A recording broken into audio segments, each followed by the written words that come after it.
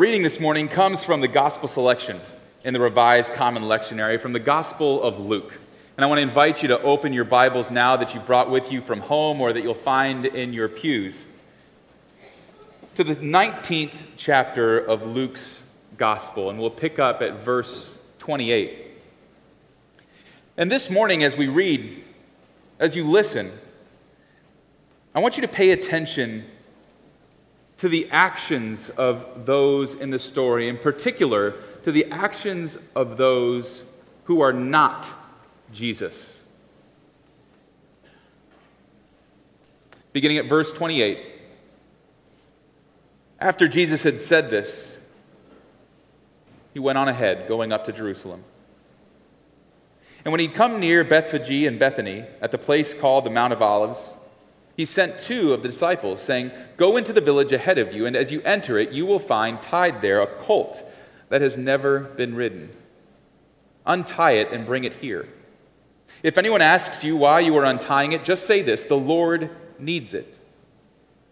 So those who were sent departed and found it as he had told them. And as they were untying the colt, its owners asked them, "Why are you untying the colt?" And they said, "The Lord needs it." Then they brought it to Jesus, and after throwing their cloaks on the colt, they set Jesus on it. As he rode along, people kept spreading their cloaks on the road. And as he was now approaching the path down from the Mount of Olives, the whole multitude of the disciples began to praise God joyfully with a loud voice for all of the deeds of power they had seen, saying, "Blessed is the King who comes in the name of the Lord, peace in heaven and glory in the highest heaven." Some of the Pharisees in the crowd said to him, "Teacher, order your disciples to stop."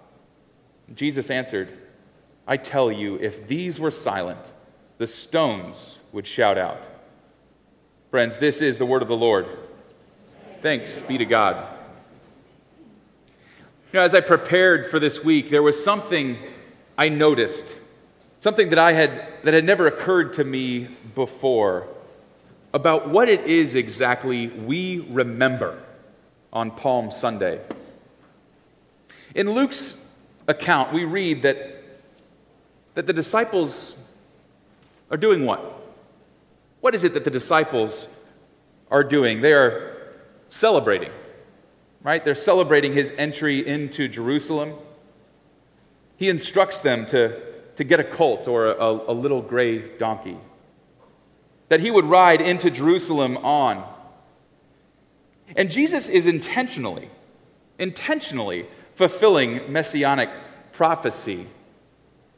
They would have known this passage from Zechariah 9:9 that says, "Rejoice greatly, daughter Zion. Shout, daughter Jerusalem. See, your king comes to you, righteous and victorious, lowly, and riding on a donkey, on a colt, the foal of a donkey." The disciples would have been familiar with this passage. Jesus certainly would have been familiar with this passage. And so to the disciples, it would seem that Jesus is finally embracing his messiahship. Jesus is finally stepping into his kingship.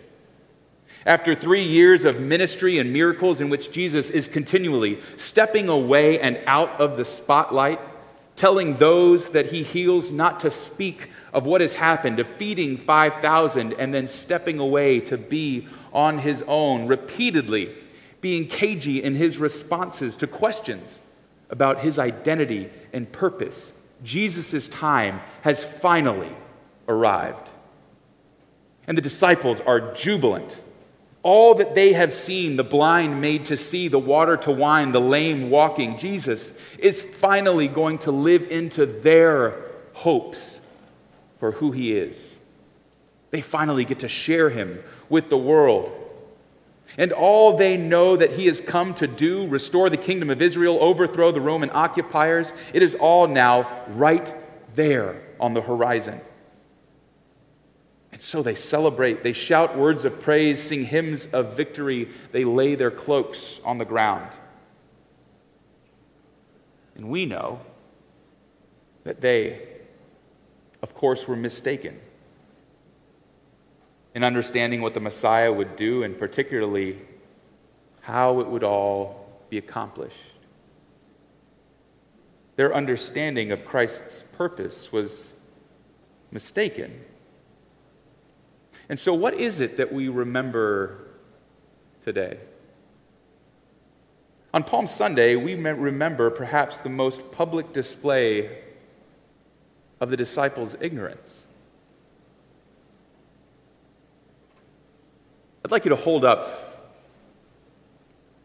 the palm that you were handed as you came in today.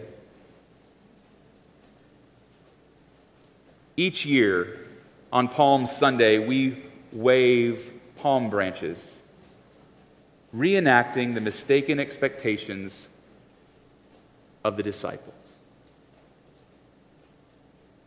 And what I want you to hear this morning is that this should give us hope. You can put those down. Because even in their misunderstanding, the disciples are the major actors in this passage. And it's not as if all of their actions were their own. Jesus actually gives them jobs to do here, right? They're given significant responsibility. They're instructed to acquire the colt, to bring it to Jesus. And the disciples go on to place their cloaks over the colt. They set Jesus upon it. They celebrate his entry. Jesus draws them into the process and delegates many of the tasks for the day. And even without a complete understanding of what is really going on, these disciples manage to participate in God's mysterious plan for the redemption of the world. What they do on this day matters. And this is in keeping with the themes of the parable that immediately precede today's text. In fact, did you hear the way that this passage began in verse 28? In verse 28, we read, "After Jesus had said this." This refers to the preceding parable that Jesus has just told. In the preceding verses, Jesus tells this parable of a master who goes away and leaves his servants in charge. The master goes away and gives his servants money. And upon his return, he rewards those servants who have made a profit with the money that he left with them. And he punishes those who simply hold on to what they've been given. It's a parable that begs us to ask questions of ourselves. What will we do with what we have been given? It begs us to remember that how we live matters to God, and what we do with the time and resources that we've been given matters to God. And so this morning, I want you to consider, what tasks might God be delegating to you? In a 2015 TED Talk on time management, New York Times best-selling author on productivity and leadership, Rory Vaden, tells this story of growing up. He says that when he was 7 years old, he was in the car with his mom, and he asked her, "Mom, do I have a dad?" And his mom, a single mother, for the first time shared her story with him. That she was pregnant at 17, divorced a couple of years later, and then again at the age of 22. And a few months later, divorced Rory's biological father, just 6 months after Rory had been born. And so there she was at the age of 22, a single mom with no high school education, and she explained to Rory, "I decided at that moment that I would never again have a man in my life because I'd never had good luck with men. And son, we may not have a lot, and we may not have a dad, but we will have love in our house." And after considering what she had shared, Rory said in the way only a 7-year-old can. I love our family, Mom. I really, really do. But I think it would be really cool to have a dad. To which she responded, okay. Well, if you want a dad, then why don't you go out and find yourself a good dad?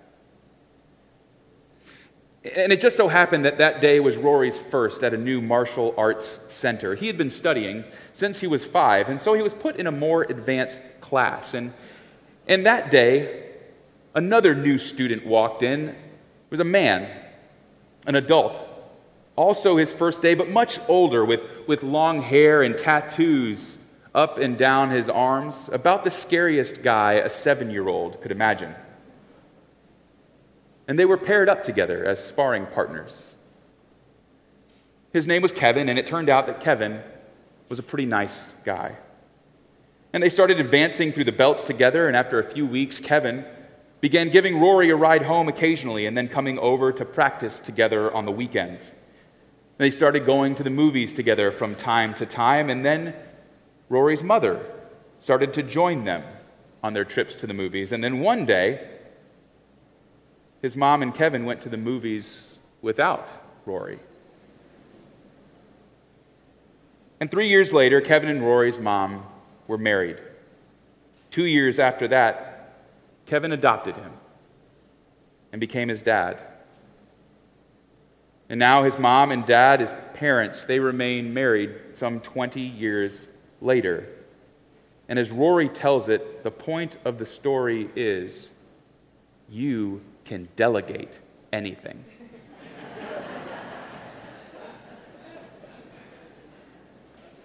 And for some reason, God chooses to delegate to us, to we broken people. God chooses us to participate in what He is doing right here in this world. So, friends, do not underestimate what God may have in mind for you. But I'd like you to consider who else participates here. The other actors in today's text are the Pharisees. And what role is it that these Pharisees play? They tell Jesus to quiet his disciples, to tell them to quiet down. And in doing so, they're attempting to keep the peace, that they're trying to manage the current political order. The Romans were the occupiers of Jerusalem, but they were provided with some certain religious freedoms. Historical theologian Justo Gonzalez writes this. He says, politically, the Pharisees tried to walk a fine line between open rebellion and total capitulation before Roman authorities. They valued the measure of religious and political freedom that Israel had and sought to prevent anything that could arouse the ire of Rome. The Pharisees sought to maintain that order by keeping the peace. And so for the good of the nation, Jesus must be silenced.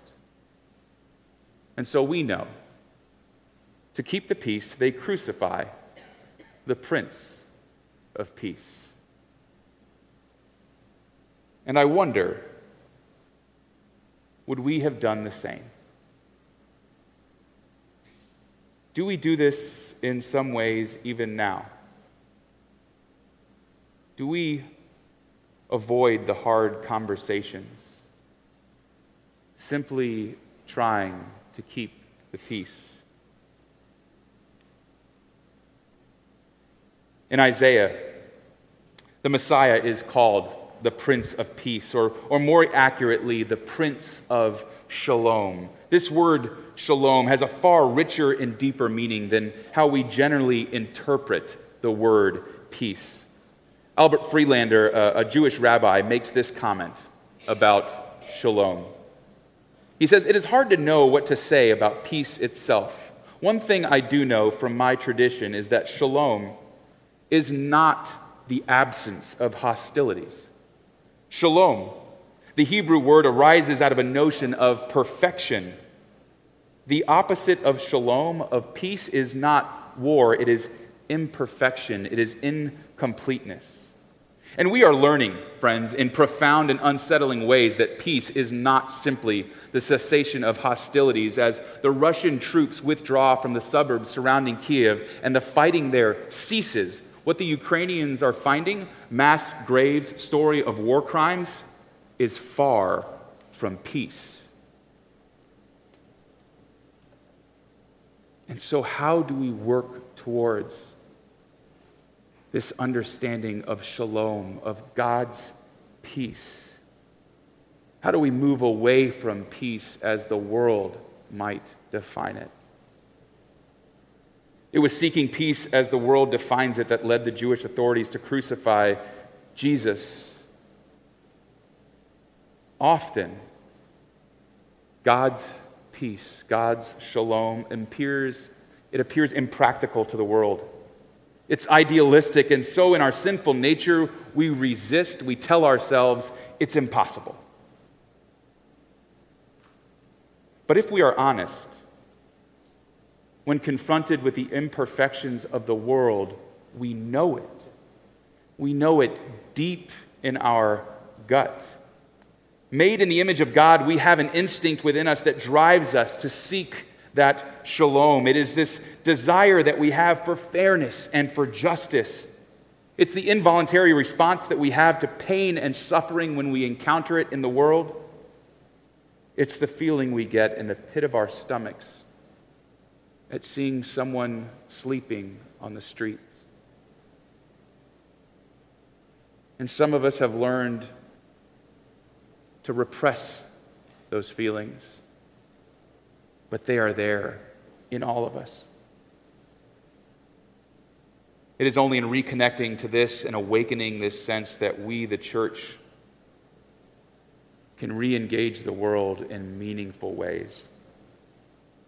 Seeking out God's peace or shalom means doing the hard things and not avoiding them, having the hard conversations and getting uncomfortable, not remaining silent.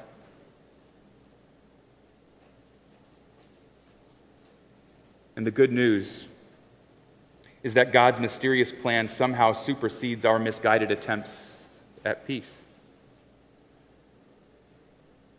The cross teaches us that God will achieve shalom through us and in spite of us. Friends, as you leave today with your palm frond, I invite you to put it in your pocket, to place it on your end table, to put it in a drawer. May it be a reminder to you that somehow God takes our best and our worst and achieves God's end of shalom through us and in spite of us. In the name of the Father, and of the Son, and of the Holy Spirit. Amen.